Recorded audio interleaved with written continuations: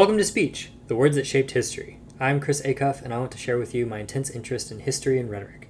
I'm doing this podcast because I'm just idealistic enough to think that individuals can step into the whitewater rapids of historical trends and forces to make a difference.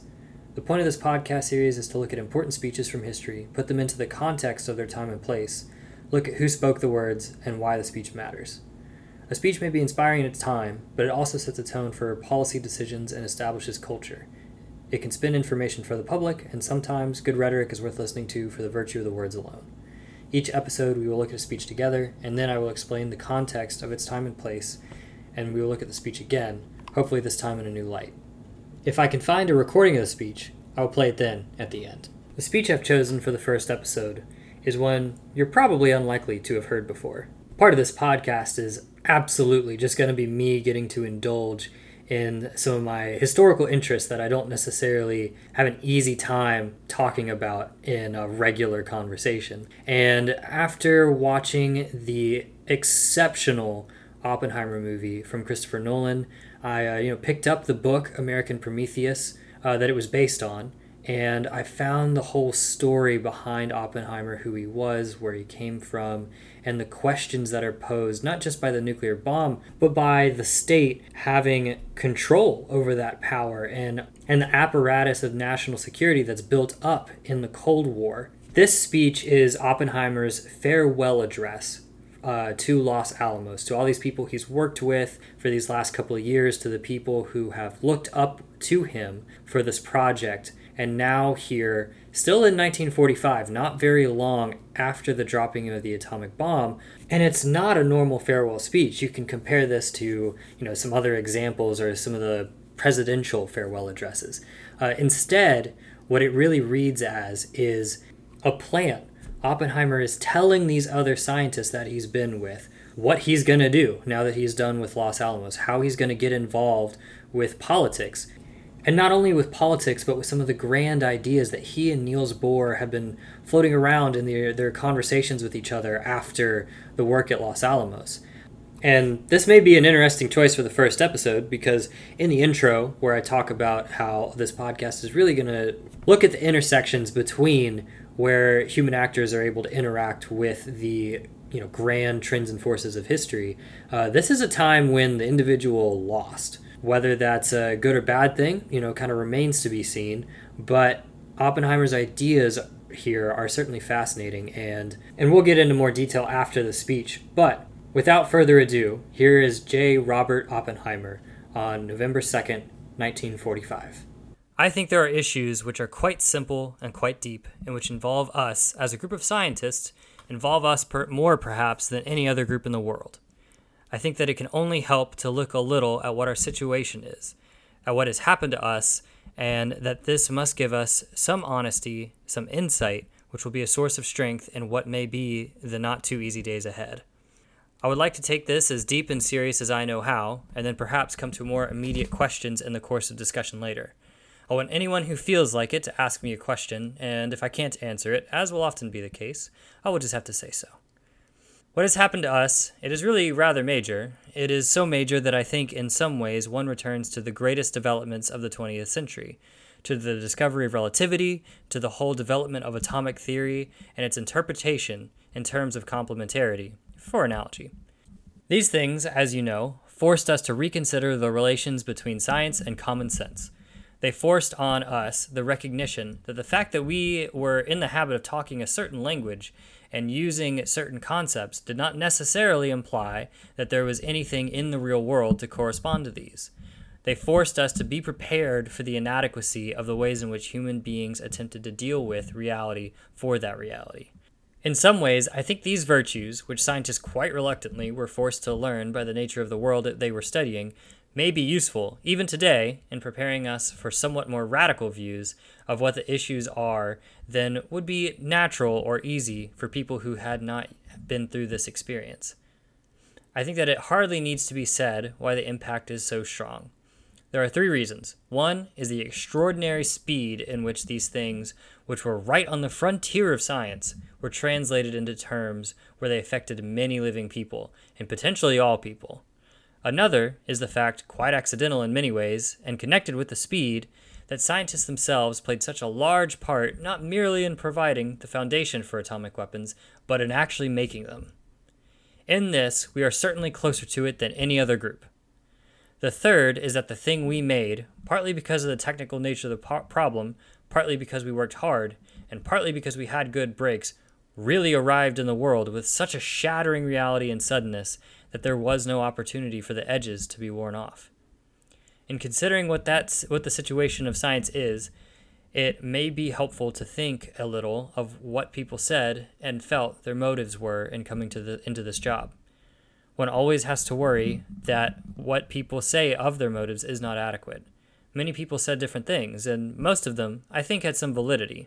There was in the first place the great concern that our enemy might develop these weapons before we did, and the feeling, at least in the early days, the very strong feeling that without atomic weapons it might be very difficult, it might be impossible, it might be an incredibly long thing to win the war. These things wore off a little as it became clear that the war would be won in any case. Some people, I think, were motivated by curiosity, and rightly so, and some by a sense of adventure, and rightly so. Others had more political arguments and said, well, we know that atomic weapons are in principle possible, and it is not right that the threat of their unrealized possibility should hang over the world. It is right that the world should know what can be done in their field and deal with it. And the people added to that, it was a time when all over the world men would be particularly ripe and open to dealing with this problem because of the immediacy of the evils of war, because the universal cry from everyone that one could not go through this thing again, even a war without atomic bombs. And there was, finally, and I think rightly, the feeling that there was probably no place in the world where the development of atomic weapons would have a better chance of leading to a reasonable solution and a smaller chance of leading to disaster than within the United States. I believe all these things that people said are true, and I think I said them all myself at one time or another. But when you come right down to it, the reason that we did this job is because it was an organic necessity. If you are a scientist, you cannot stop such a thing. If you are a scientist, you believe that it is good to find out how the world works, that it is good to find out what the realities are, that it is good to turn over to mankind at large the greatest possible power to control the world and deal with it according to its lights and its values. There has been a lot of talk about the evils of secrecy, of concealment, of control, of security. Some of that talk has been on a rather low plane, limited really to saying that it is difficult or inconvenient to work in a world where you are not free to do what you want. I think that talk has been justified, and that the almost unanimous resistance of scientists to the imposition of control of secrecy is a justified position. But I think that the reason for it may lie a little deeper. I think that it comes from the fact that secrecy strikes at the very root of what science is and what it is for. It is not possible to be a scientist unless you believe that it is good to learn. It is not good to be a scientist, and it is not possible unless you think that it is of the highest value to share your knowledge, to share it with anyone who is interested. It is not possible to be a scientist unless you believe that the knowledge of the world and the power which this gives is a thing which is of intrinsic value to humanity, and that you are using it to help in the spread of knowledge and willing to take the consequences. And, therefore, I think that this resistance which we feel and see around us to anything which is an attempt to treat science of the future as though it were rather a dangerous thing, a thing that must be watched and managed, is resisted not because of its inconvenience. I think we are in a position where we must be willing to take any inconvenience, but resisted because it is based off a philosophy incompatible with that by which we live and have learned to live in the past. There are many people who try to wiggle out of this. They say the real importance of atomic energy does not lie in the weapons that have been made. The real importance lies in the great benefits with which atomic energy, which the various radiations will bring to mankind. There may be some truth to this. I am sure that there is truth in it, because there has never in the past been a new field open where the real fruits of it have not been invisible at the beginning. I have very high confidence that the fruits, the so-called peacetime applications of atomic energy, will have in them all that we think, and more. There are others who try to escape the immediacy of the situation by saying that, after all, war has always been very terrible, and, after all, weapons have always gotten worse and worse. That this is just another weapon, it doesn't create a great change, and that they are not so bad. Bombings have been bad in this war, and this is not a change in that. It just adds a little to the effectiveness of bombing, that some sort of protection will be found. I think that these efforts to diffuse and weaken the nature of the crisis make it only more dangerous. I think it is for us to accept it is a very grave crisis, to realize these atomic weapons which have started to make are very terrible, that they involve a change, that they are not just a slight modification. To accept this and to accept with it the necessity for these transformations in the world, which will make it possible to integrate these developments into human life. As scientists, I think we have perhaps a little greater ability to accept change, accept radical change, because of our experiences in the pursuit of science. And that may help us, that and the fact that we have lived with it, to be of some use in understanding these problems. It is clear to me that wars have changed. It is clear to me that these first bombs, the bomb that was dropped on Nagasaki, if these can destroy 10 square miles, then that is really quite something. It is clear to me that they are going to be very cheap if anyone wants to make them. It is clear to me that this is a situation where a quantitative change, and a change in which the advantage of aggression compared to defense, of attack compared to defense, is shifted. Where this quantitative change has all the character of a change in quality, of a change in the nature of the world. I know that whereas wars have become intolerable, and the question would have been raised and would have been pursued after the war more ardently than after the last, of whether there was not some method by which they could be averted. But I think the advent of the atomic bomb and the facts that will get around that they are not too hard to make, that they will be universal if people wish to make them universal, that they will not constitute a real drain on the economy of any strong nation, and that their power of destruction will grow and is already incomparably greater than that of any other weapon. I think these things create a new situation, so new that there is some danger, even some danger in believing that what we have is a new argument for arrangements, for hopes that existed before this development took place. By that, I mean that as much as I like to hear the advocates for a World Federation or advocates for a United Nations organization who have been talking of these things for years, much as I like to hear them say that here is a new argument, I think that they are in part missing the point. Because the point is not that atomic weapons constitute a new argument. There have always been good arguments. The point is that atomic weapons constitute also a new field of opportunity for realizing preconditions. I think that when people talk of a fact that this is not only a great peril, but a great hope, this is what they should mean. I do not think that they should mean the unknown, though sure, value of industrial and scientific virtues of atomic energy. Rather, the simple fact that in this field, because it is a threat, because it is a peril, and because it has certain special characteristics to which I will return, there exists a possibility of beginning to realize those changes which are needed if there is to be any peace. Those are very far-reaching changes, and they are changes in the relations between nations, not only in spirit, not only in law, but also in conception and feeling. I don't know which of these is prior. They must all work together, and only in the gradual interaction of one on the other can make a reality. I don't agree with those who say the first step is to have a structure of international law. I don't agree with those who say the only thing is to have friendly feelings. All of these things will be involved. I think it is true to say that atomic weapons are a peril which will affect everyone in the world, and in a sense, a completely common problem, as common a problem as it was for the Allies to defeat the Nazis. I think that in order to handle this common problem, there must be a complete sense of community responsibility. I do not think that one may expect that people will contribute to the solution of the problem until they are aware of their ability to take part in the solution. I think that it is a field in which the implementation of such a common responsibility has certain decisive advantages. It is a new field in which the position of vested interests in various parts of the world is very much less serious than in others. It is serious in this country, and that is one of our problems. It is a new field in which the role of science has been so great that it is, to my mind, hardly thinkable that the international traditions of science and the fraternity of scientists should not play a constructive part. It is a new field in which just the novelty and special characteristics of the technical operations should enable one to establish community of interest, which might also almost be regarded as a pilot plant for a new type of international collaboration. I speak of it as a pilot plant because it is quite clear that the control of atomic weapons cannot be in itself the unique end of such operation. The only unique end can be a world that is united, a world in which war will not occur. But those things don't happen overnight.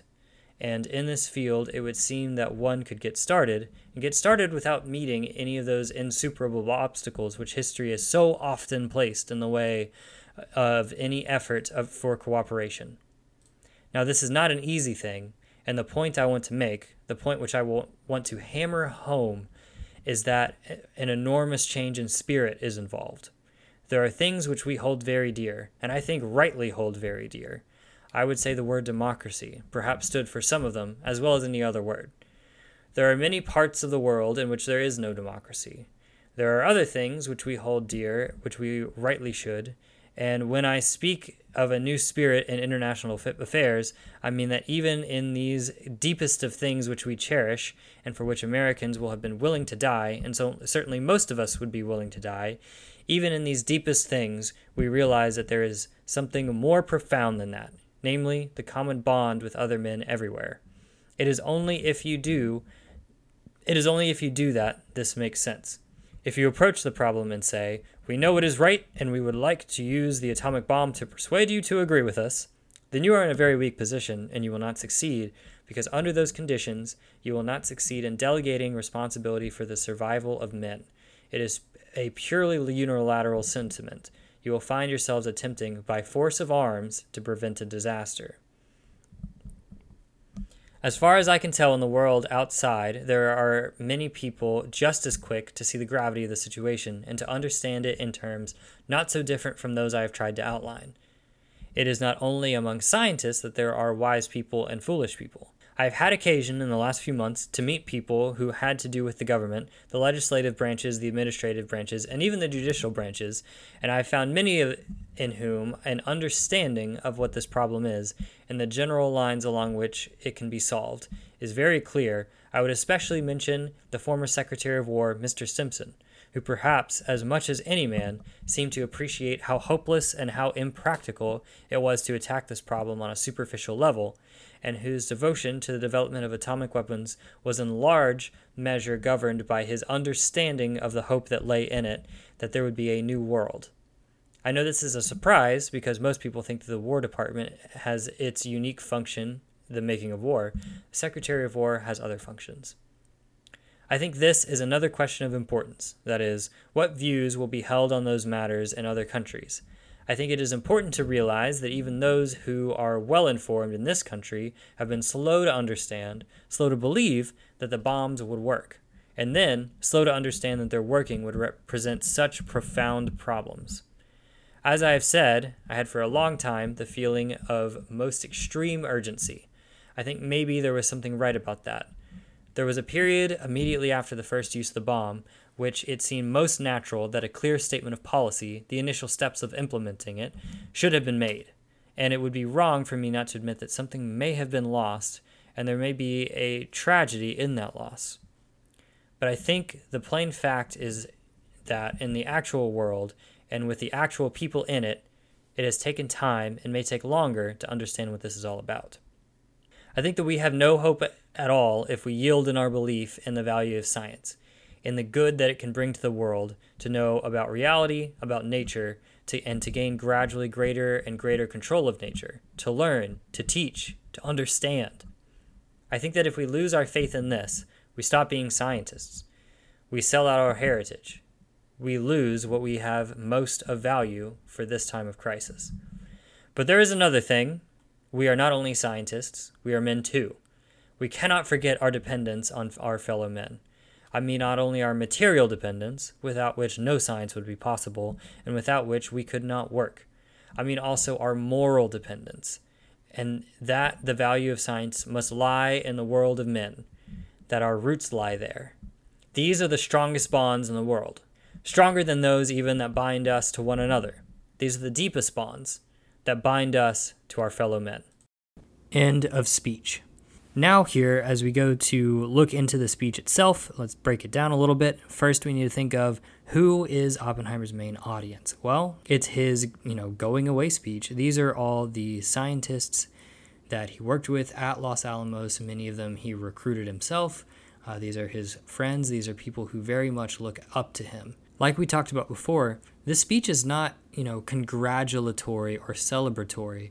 Instead, it's kind of him explaining a plan. If you look at the opening of the speech, he talks about, building the bomb, that it's a big deal, that this is going to change the face of the world, and that they, as scientists, need to come together and have a plan for what comes next. From there on, he goes and talks about how, everybody had their motives for the job. Some of you guys just wanted to come beat the Nazis. Some of you wanted to explore and see what science can do. But in the end, he says that they all did it because they kind of had to, because it was going to be done, one way or the other. He goes on to talk about how they're resisting the secrecy structure because resisting secrecy is what science does. And that's kind of a subtle theme throughout the speech and what kind of he wants to get into. Because next he starts talking about how big of a deal the bomb is. He understands that it changes the very nature of war. And it's a big deal that he's come to that realization here not long after the first dropping of the bombs. And, he kind of says, hey, there's probably other people who've come to this realization as well, that this makes the attacker stronger than the defender. And throughout, pretty much all of human history up until this point, that's been the opposite. The defender has always had the advantage. If you read anything about, war strategy, they'll typically talk about if you attack, you need to have, 3-1 numbers against whoever the defender is. But with a nuclear bomb, all it takes is one to devastate an entire area. He also goes on to say that these things are really not that hard to make. And I think what he means by that, you might hear that and go, well, this Manhattan Project was a huge deal. You had to go build a city out in the middle of the desert. All these different people had to be involved. What do you mean it's not that hard to make? And I think what he means by that is, once the scientific concepts are understood and once the first couple have been built, which is what they did, it wouldn't be that hard to make more once people knew how. And I think that's what he means, because now that America has invented them, others can figure out how to make them much easier, and it would be cheaper for other places to get them, like we see the Soviet Union getting nuclear weapons and not that much later using espionage from Los Alamos for the plans and understanding of how to build them. And so he goes on to say that therefore we need an international structure against their use, and against, in a larger sense, against war. This is very much going into the idea of the UN, which is starting to be proposed around this time, which came out of kind of FDR and the New Deal idealism. But Oppenheimer here talks about, hey, this is going to be a challenge. This is not something that's going to come easily, and it's going to take more than just, kumbaya around the campfire type stuff. Then he ends the speech with trying to rally all these scientists around the idea of science, around this idea of a higher calling, using this universalist language in a almost religious sense to try to gear them up again for kind of these confrontations, political confrontations that are about to happen. Now that we've looked at the speech, it's important that we look at who Oppenheimer was and where he came from. Oppenheimer was born in 1904 to a pretty wealthy family. His line in the movie about his father being a self-made man is pretty true. His father was a German Jew who came over to America with very little and then got involved in the New York textile business and did pretty well for himself. But when Oppenheimer was born, he was seen as pretty brilliant from the beginning, according to the records and what I've seen in that book, the American Prometheus book.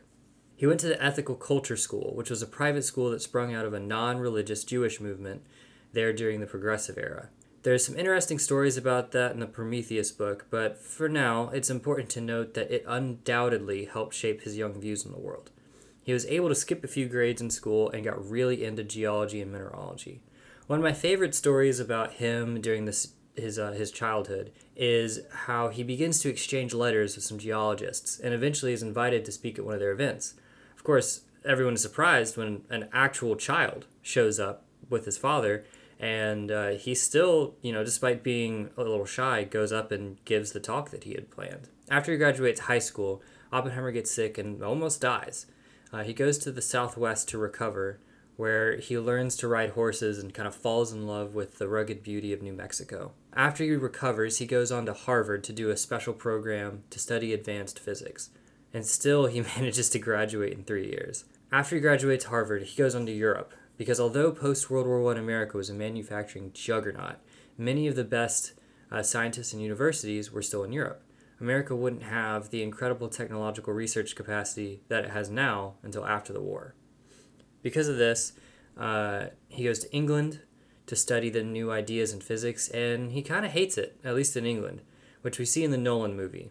And eventually he moves on to Germany to study under Max Born, and he works with some other names you may remember from your own physics class. People like Werner Heisenberg of the Heisenberg Uncertainty Principle, Enrico Fermi, who was a giant among physicists, but I know him best from the Fermi Paradox, which I guess goes to show how good of a physicist I am. Edward Teller was also there, who we see a lot of in the Nolan movie, but it was really important in history for going after Oppenheimer, being part of some of these problems that come up later on in his life, and then also leading the development of the hydrogen bomb. He gets his doctorate in 1927.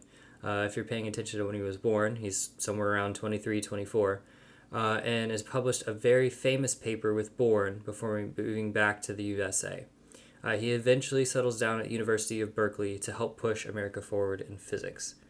Before we get too much farther, though, it's important to point out two other aspects of Oppenheimer that play a big part in who he is. First, he was a bit of a Renaissance man. Besides his eventual mastery in physics, he also read a lot and widely. He's probably most famous for quoting the Bhagavad Gita line, "Now I've become death, destroyer of worlds," and talking about the Trinity test. And the reason he can quote that is because, well, he read it. Secondly, it's clear that he had some serious psychological trouble, especially in younger life. It's clear he didn't get along well with other kids and was what we would now call an incel for a little while. There's one story that I think took place in England where he was on a train, saw a couple kissing, and then the guy gets up for whatever reason, and Oppenheimer goes and tries to kiss the woman, and she throws him off, and apparently he collapses on the other seat, crying. There's also a story they show in the movie where he attempts to kill his tutor with a poisoned apple, although I've seen in some places that this didn't happen, but regardless, his tutor Patrick Blackett didn't die and would eventually go on to earn the Nobel Prize. So it's clear that Oppenheimer has some psychological troubles, and he goes to, I think it's recorded that he goes to therapy there for a while, but despite his troubles, he seems to have more or less come into his own by the time he starts teaching at Berkeley, because by all accounts, he was an incredible teacher, so much so that his students began following him in an almost cult-like fashion, going so far as to mimic his walk and the way he spoke. Oppenheimer worked with Ernst Lawrence, who would go on to earn a Nobel Prize, and who ran the radiation lab and invented cyclotrons, which is an early type of particle accelerator. The next part of his life is a part that gets him in so much trouble later on. Surprisingly, this is not his affairs and relationships, but his associations with communism. As a quick aside, if you want to dig even deeper into this man's history, then I highly recommend the book American Prometheus, The Triumph and Tragedy of J. Robert Oppenheimer by Kai Bird and Martin Sherwin. I've gotten mentioned a couple times by now. I should have a link to this podcast bookshop page in the liner notes, which will have this book on it, along with any other books that I recommend from later or other podcasts. Bookshop.org is an online bookstore that works with independent bookstores, and by getting this book through my page, you will not only support the show, to a small extent, but you'll also, avoid sending money to Amazon. Now, back to communism. Oppenheimer never joined the Communist Party, that much we know, but he was involved in many closely tied organizations. He says that he has no interest in politics until 1934, which is incidentally the year that Hitler declared himself Führer in Germany. Oppenheimer gave money to help get German scientists, particularly Jewish scientists, out of Germany. He also donated to help anti-fascists fight in the Civil War in Spain, a war where they would eventually lose to the Nazi and Italian-backed Franco regime. Back then, associating communism was certainly not seen with the hate it would be seen in the Cold War, but it was not as relaxed as it is now, where we can even have self-declared socialists in Congress. Although, the FBI did still have a file on him. In the 30s and 40s, socialist and communist ideas were popular among the Unionists and idealistic college intellectuals, but it was also tied to the Soviet Union, who is seen as a potential geopolitical rival and was led by Joseph Stalin, who certainly didn't help further the global appeal of communism with his megalomaniacal tendencies. In fact, it was the actions of the Soviet Union that would eventually cause some of Oppenheimer's friends and associates to leave the American Communist Party. Oppenheimer would get involved with various other groups and go to parties with far left-leaning people, which would get him into some trouble later on, but also certainly influence his beliefs espoused in the speech. Oppenheimer uses universalist language, which I've mentioned a couple times, but it's in an internationalist sense that was fairly rare at the time in America. You have to remember, America for much of its history has been pretty isolationist. He influenced one of the earlier nuclear control papers that was published. It's a paper called the Acheson-Lilienthal Report, and it recommends creating an international body to govern all things nuclear, from mines to production to power plants. The idea should sound a little familiar, since it's basically what Oppenheimer is talking about here in his speech. Throughout the speech, you see a man who is acutely aware that he is in the center of history, aware of the attention and aware of the legacy of the violence of what he has just created. He is trying to gear up these scientists from Los Alamos to advocate for the future Acheson-Lilienthal report. He is trying to encourage political action, which is not something physicists typically do. None of them got to be the plan's policy advocate, though. Instead, a man named Bernard Baruch is the one to bring the proposal to the United Nations. Bernard made his millions on Wall Street, but got out before the crash of the Great Depression. He was involved in Woodrow Wilson's administration, even taking part in the Paris Peace Conference after the First World War and the development of the League of Nations. Next, he fell in with FDR in support of the New Deal and got a spot in the Office of War Mobilization. The policies from him and that office are credited with helping reduce the time it took to ramp up American manufacturing for the war. All the guns, tanks, and planes that ensured the Allies would eventually win the war from material alone. All this to say, this is a man who knew his way around the levers of power, and in 1946, the version of the Acheson-Lilienthal plan he presented was different from what had been proposed by the scientists. The Baruch plan called for the United Nations Atomic Energy Commission to have a monopoly on uranium and thorium mining, along with control of nuclear power and technology. But the call for the elimination of the atomic weapons and implementation of international safeguards is most concerning to us here. The only problem on the international scale with the Baruch plan is that the U.S. would hold on to its nuclear arms until the rest of the world complied with this program. And it's difficult to know just how serious the Baruch plan was, how much the Truman administration really wanted it to succeed, because there is no way the Soviets, especially under the well-known paranoid of Stalin, could ever agree to such terms. They counteroffered that the Americans should get rid of their own nuclear weapons before such a process take place, which was obviously not agreed to because the plan failed and the nuclear arms race that dominated the early Cold War took off. Oppenheimer was clearly against the arms race. He and many of the other scientists in the advisory committee tried to stop the development of the hydrogen bombs that are hundreds of times the scale of the mere nuclear bomb and truly dwarf the mind's capacity to understand. But Washington was caught up in this mad power scramble that came with the new national security state and the idea of deterrence, that no one would be able to start a war because it would be too bad to endure, and that America needed the ability to make that threat. I want to make an aside about that argument that a nuclear war would be so costly as to not be worth the fight. It's the main idea behind the MAD doctrine later on, mutually assured destruction, and it's argued to be the reason why the Cold War never actually turned hot. A variation of the same argument was used before both of the previous world wars.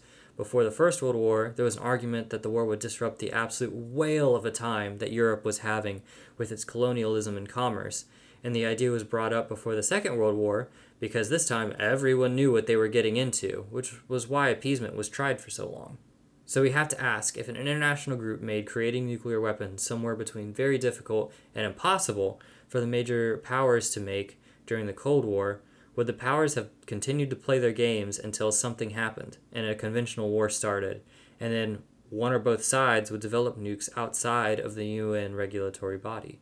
What happens if there is no nuclear threat when China gets involved during the Korean War and you have American and Chinese soldiers and pilots facing each other?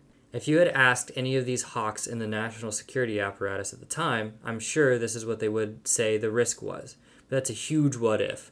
And of course, the other side of that what if is, what if the increased cooperation between the great powers begun by this nuclear framework blossomed into an incredible era of international cooperation after Stalin's death? It's impossible to know, either way. We can really only work out what actually happened. This is not the end of Oppenheimer's story. If you watch the movie or read this book that I was talking about, we know Oppenheimer was heavily involved in all these backroom, smoky meetings where a bunch of men sat around a table and tried to decide the fate of the world. This podcast, though, is about how individuals interact with the grand trends and forces of history. And now we need to come to a point where Oppenheimer runs afoul of not only those forces, but a few key individuals. Rabid anti-communism was the name of the game at the time, and Joe McCarthy is certainly the poster boy. McCarthy was a senator from Wisconsin, and in 1950, he's at some Republican women's club in West Virginia, of all places, and stands up with a piece of paper that says something to the effect of, "I have a list here of 205 communists currently working in the State Department." This blows up, and he makes a whole media circus out of it. But from what I gather, the State Department kind of already knew about everyone on the list, and it was never really that big of a deal. But McCarthy uses this to start a big partisan fight and use it to swing the winds of popularity more to the side of the Republicans at the time, built entirely on the base of this fear of communism. That being said, he famously didn't get along with Eisenhower, a guy known for being good at getting along with people, and the guy who became the next president after Truman in 1952. The first Republican president after 20 years of Democratic control of the office. There's a lot more I want to say about this guy, and maybe one day I will, but we'll leave him here for now. Tied up with all of that is another titanic figure of this era, J. Edgar Hoover. Hoover was the director of the Bureau of Investigation before the creation of the FBI, or the Federal Bureau of Investigation, and he directed that from its inception in 1935 and stayed in power for 37 years until his death. There is little doubt that few other men have had such a singular impact on the American federal government as Hoover. But, in my opinion, Hoover is the type of guy that the structure of a democracy is built to keep out of having power over the public. He's the type of person who should struggle to get elected into any office, and public pressure should get him out of an appointed one. I know that current partisan politics in America makes the cynic-minded think anyone can get elected, and that isn't totally wrong, but we should also remember that current events are not normal, and that the system is showing that it can course correct as well. What I mean by all this with Hoover is, well, you can just look at the guy's story. One of the first jobs he got after law school was at the Alien Enemy Bureau during World War I. The Bureau's job was to jail foreigners without trial if the Bureau deemed them disloyal. This was under the Espionage Act of 1917, a law which is still on the books in a modified form, and there are in my opinion, there are a few things more antithetical to the promise of America than the ideas behind this law. He was appointed to lead the BOI, or Bureau of Investigation, by President Coolidge, and he proceeded to force all the women and people he thought looked stupid out of their job. The BOI was reorganized into the FBI to deal with the bank robbers that were running wild in the 30s. That, along with his obsession with what he considered to be communist agitators. Meanwhile, he completely ignored the mob during the Prohibition era. He flat out denied the existence of the mob until the 50s, when they got so powerful he was forced to go after them. He'd much rather go after people he considered to be communists or radicals. The fundamental flaw of being more fearful of peaceful people working within the law who disagreed politically with him than those actually causing harm to the citizens he was sworn to protect. This goes along with one of the other things he is infamous for, gathering files on politicians and blackmailing them to go his way. How this relates to Oppenheimer's story, though, is that FDR gave Hoover permission to conduct illegal wiretappings in 1941, but said that the Attorney General had to be informed of each one. Well, the Attorney General, Robert Jackson, thought the whole thing was detestable and didn't want to get his hands dirty, so he kind of let Hoover do whatever he wanted. Hoover had illegal wiretaps done on Oppenheimer and had him watched before the war, despite there being no credible evidence of his Communist Party membership. But as discussed before, he swam in those circles and was what is known as a fellow traveler. During and after the war, though, he was under pretty much constant surveillance. Hoover and McCarthy are who I would argue are the most responsible actors for building up the trends and force of the just rabid anti-communism that worked on breaking down civil liberties there in the early Cold War. That fervor of the time is what stood in the way of the structure Oppenheimer was advocating for in the speech and in the Acheson-Lilienthal plan, and ultimately took Oppenheimer down out of power when Strauss sets his sights on Oppenheimer, who we see in the movie and in the book. The timing of it is kind of sad too, because Oppenheimer's security board hearing, as shown in the movie and the book, ended in May 1954, and Joe McCarthy's power broke in June of that same year. At the time, in the Senate, he was investigating the army for communists, but started attacking one of the defense's lawyers. Now, something to remember is that all these hearings is that they were a huge national spectacle. There were only really like 3 channels on the TV at the time, and I think all 3 of them showed the hearings. Everyone in the country knew about these. McCarthy is attacking one of the lawyers, a man named Fred Fisher. He was interrupted by the Army's lead lawyer, Joseph Welch, who said, "Until this moment, Senator, I think I never really gauged your cruelty or your recklessness. Let us not assassinate this lad any further, Senator. You've done enough. Have you no sense of decency, sir, at long last? Have you left no sense of decency?" Between those words and the fact that McCarthy had been censured by the Senate the year before, kind of broke the bully aura that he had built up, and he lost a lot of this power that he had just used to reign over the Senate. It's hard to tell if this would have changed the sway with how Oppenheimer's hearing would have turned out, because something to remember is that the board Strauss appointed was expected to be a kangaroo court, and yet one of them still ended up siding with Oppenheimer. Ultimately, I agree with Nolan's portrayal of Oppenheimer along the archetypical lines of the tragic hero, and tragic hero being the story archetype of this person who tries to do a certain thing but is ultimately either fails or is brought down after their success by their own personal flaws or failings. And I think the speech here and the events that happened kind of show this. He is an extremely intellectually gifted man with his own very human flaws.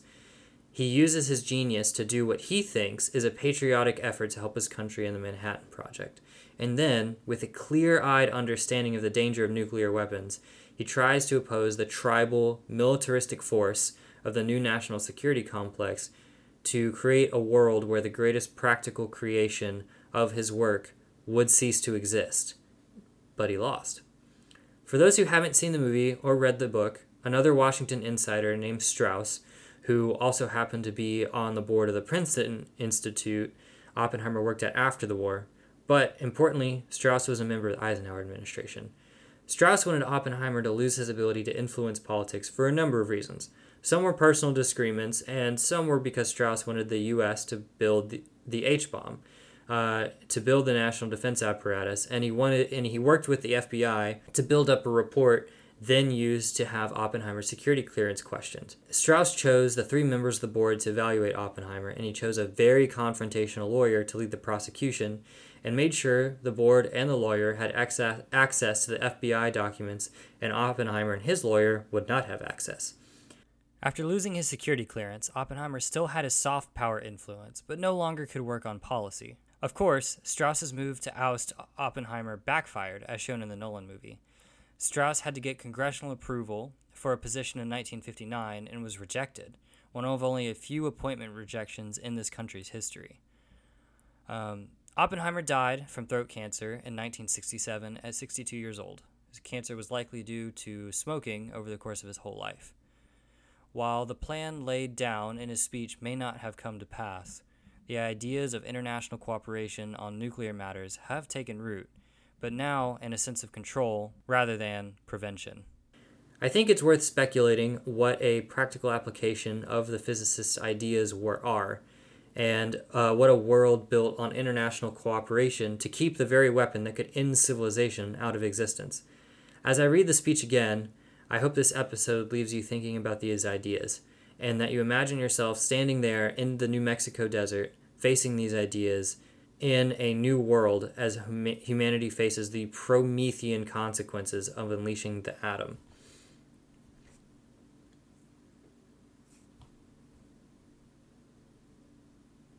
I think there are issues which are quite simple and quite deep, and which involve us, as a group of scientists, involve us more perhaps than any other group in the world. I think that it can only help to look a little at what our situation is, at what has happened to us, and that this must give us some honesty, some insight, which will be a source of strength in what may be the not too easy days ahead. I would like to take this as deep and serious as I know how, and then perhaps come to more immediate questions in the course of discussion later. I want anyone who feels like it to ask me a question, and if I can't answer it, as will often be the case, I will just have to say so. What has happened to us, it is really rather major. It is so major that I think in some ways one returns to the greatest developments of the 20th century, to the discovery of relativity, to the whole development of atomic theory, and its interpretation in terms of complementarity, for analogy. These things, as you know, forced us to reconsider the relations between science and common sense. They forced on us the recognition that the fact that we were in the habit of talking a certain language and using certain concepts did not necessarily imply that there was anything in the real world to correspond to these. They forced us to be prepared for the inadequacy of the ways in which human beings attempted to deal with reality for that reality.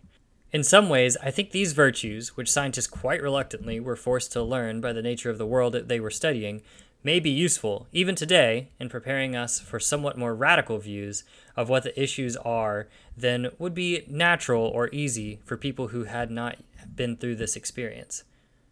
I think that it hardly needs to be said why the impact is so strong.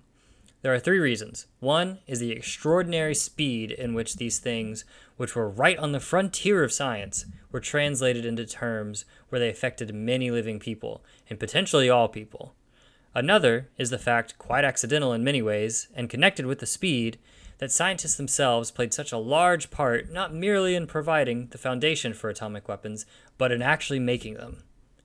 In this, we are certainly closer to it than any other group.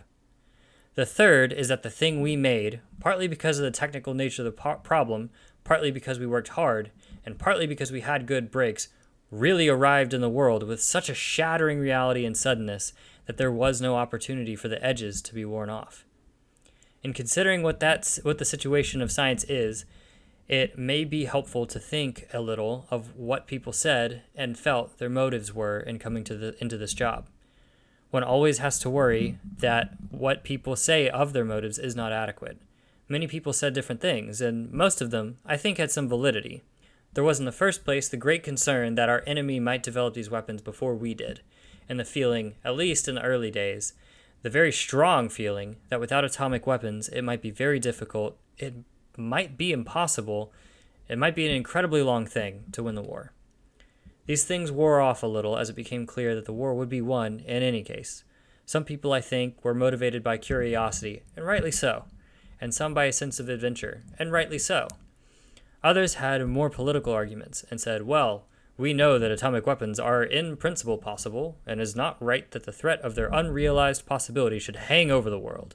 It is right that the world should know what can be done in their field and deal with it. And the people added to that, it was a time when all over the world men would be particularly ripe and open to dealing with this problem because of the immediacy of the evils of war, because the universal cry from everyone that one could not go through this thing again, even a war without atomic bombs.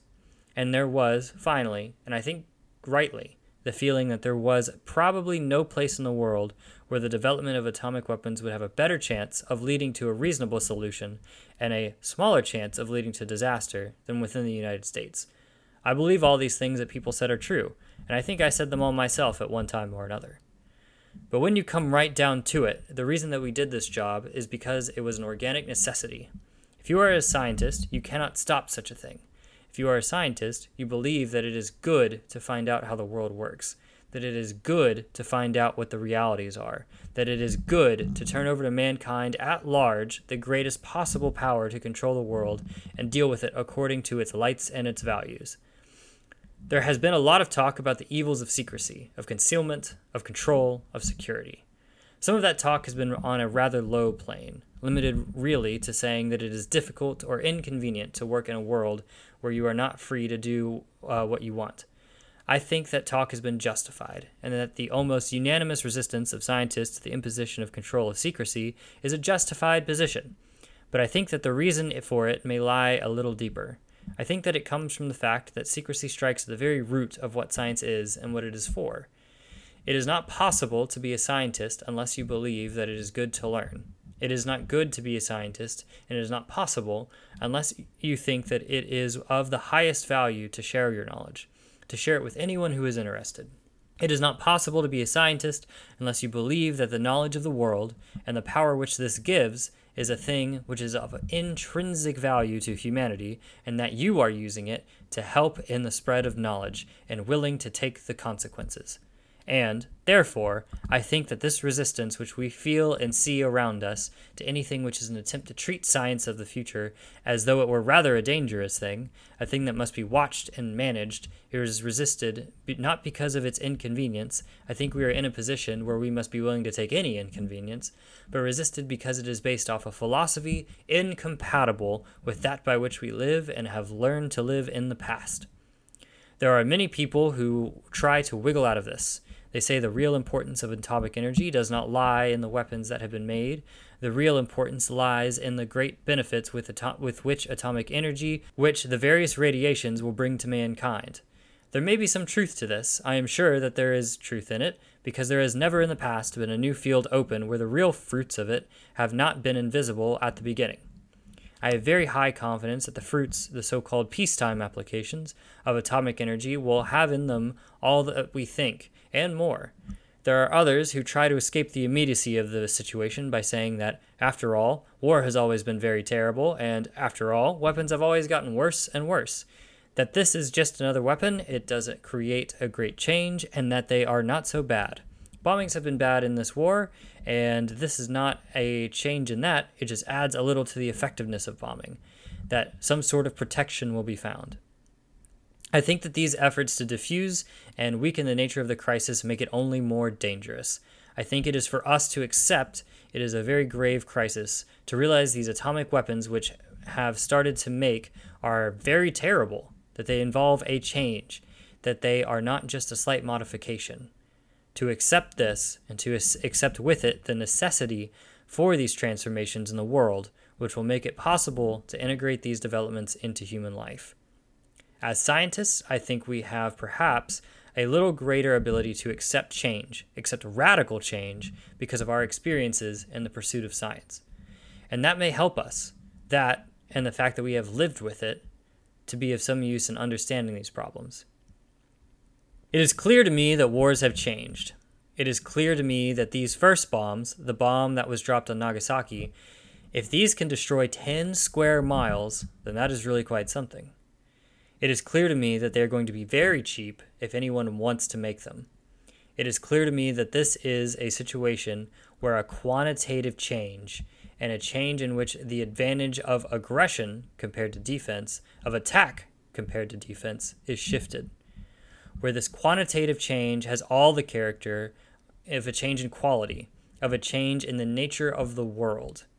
I know that whereas wars have become intolerable, and the question would have been raised and would have been pursued after the war more ardently than after the last, of whether there was not some method by which they could be averted. But I think the advent of the atomic bomb and the facts that will get around that they are not too hard to make, that they will be universal if people wish to make them universal, that they will not constitute a real drain on the economy of any strong nation, and that their power of destruction will grow and is already incomparably greater than that of any other weapon. I think these things create a new situation, so new that there is some danger, even some danger in believing that what we have is a new argument for arrangements, for hopes that existed before this development took place.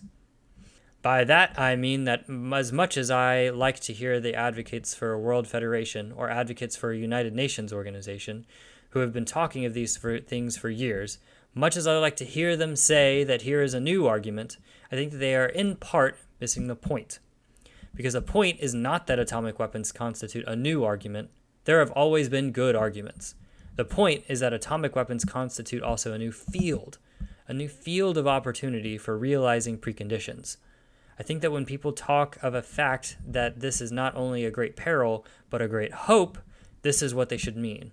I do not think that they should mean the unknown, though sure, value of industrial and scientific virtues of atomic energy.